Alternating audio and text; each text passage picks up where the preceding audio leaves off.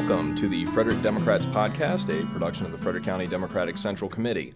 I'm your host, Josh Kramer, and with me today is MC Keegan Ayer. She is currently on the County Council representing District 3, and she is running for re-election. MC, thanks so much for coming on to the podcast today. Well, thanks for having me. First question I have for you, for those who may not know you yet, just to tell a little bit about yourself and your background. Well, I have been living in Frederick for 30 years now, raised 3 children. They're all products of the Frederick County Public School System. They're all gainfully employed adults, which is testimony to the school system.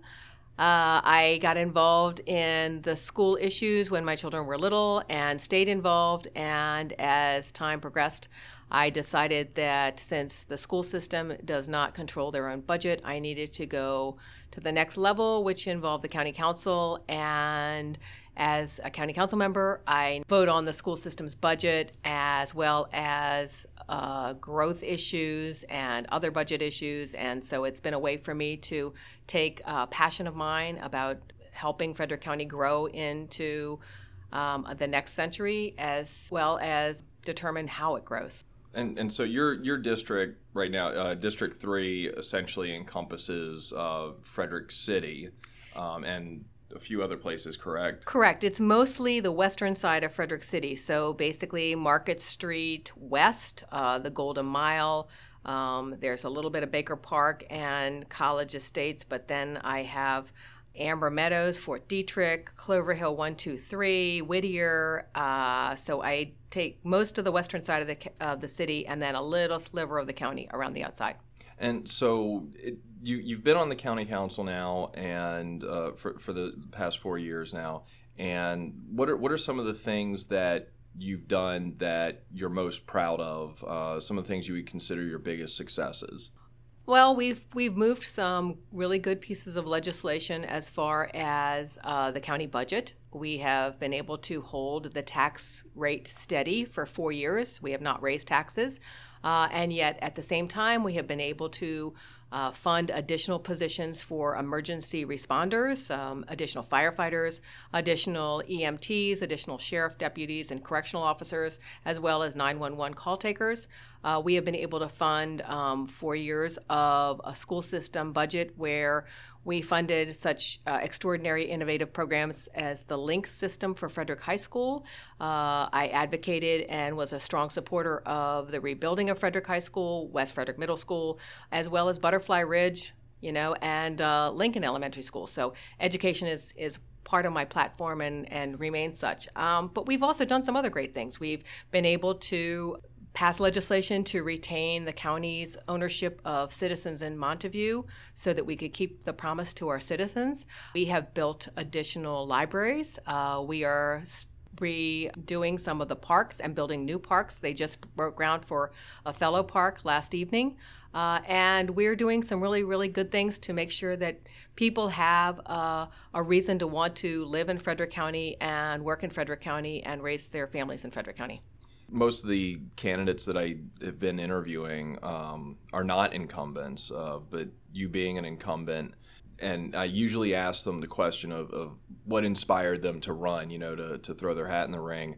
So for you, I'm asking what maybe haven't you been able to get done that you wanted to get done, or what are some of the new issues that you see upcoming over the course of the next 4 years? What are going to be your top priorities and the things you want to do in your next term? Well, the priorities pretty much stay the same. We have to make sure that our children's education is top-notch so that they can be successful in their adult years. We have to make sure that we grow responsibly. Right now, there is a lot of concern about the amount of growth that was approved during the last administration, and how do we ensure that that growth does not cripple the county so that we cannot continue to grow.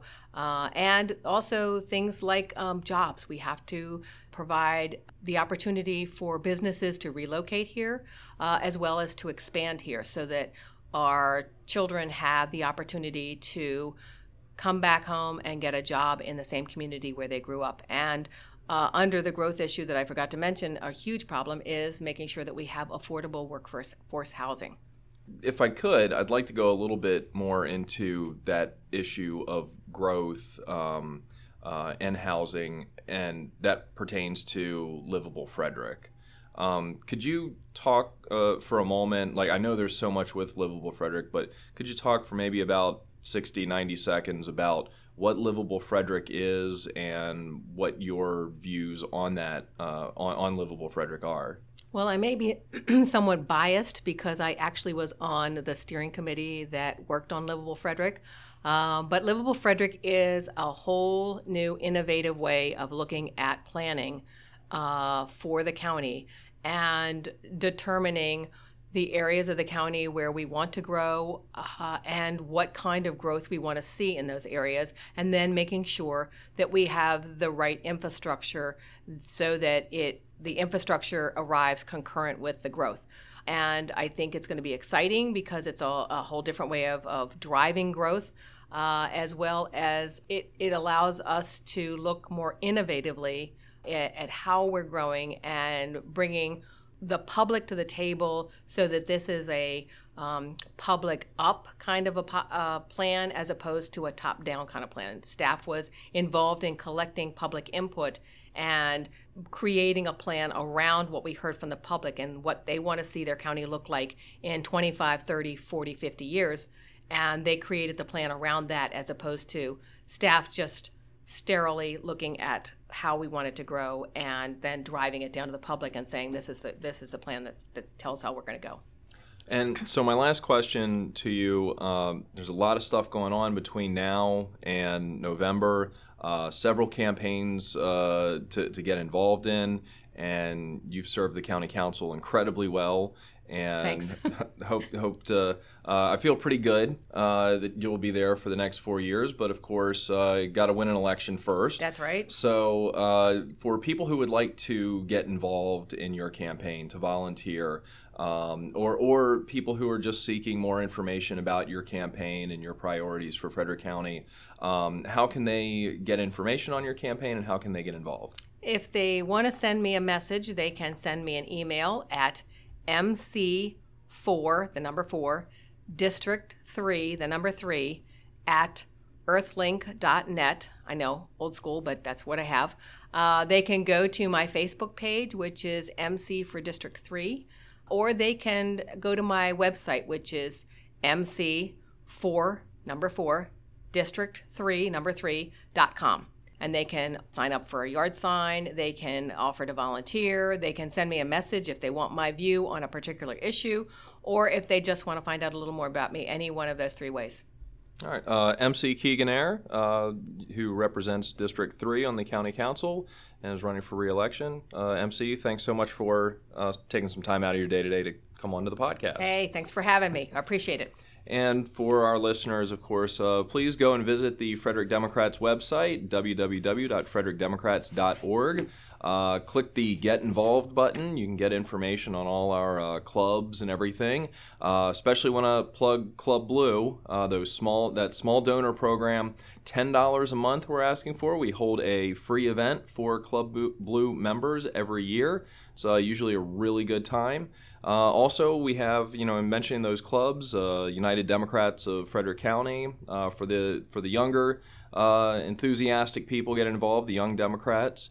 Also, the Women's Democratic League, North County Democrats, South County Democrats, plenty of ways to get involved. You can also look at our calendar of events to see upcoming events for candidates like MC Keegan Ayer. Thanks so much for listening. The music for this podcast was written and performed by David Fitzwater.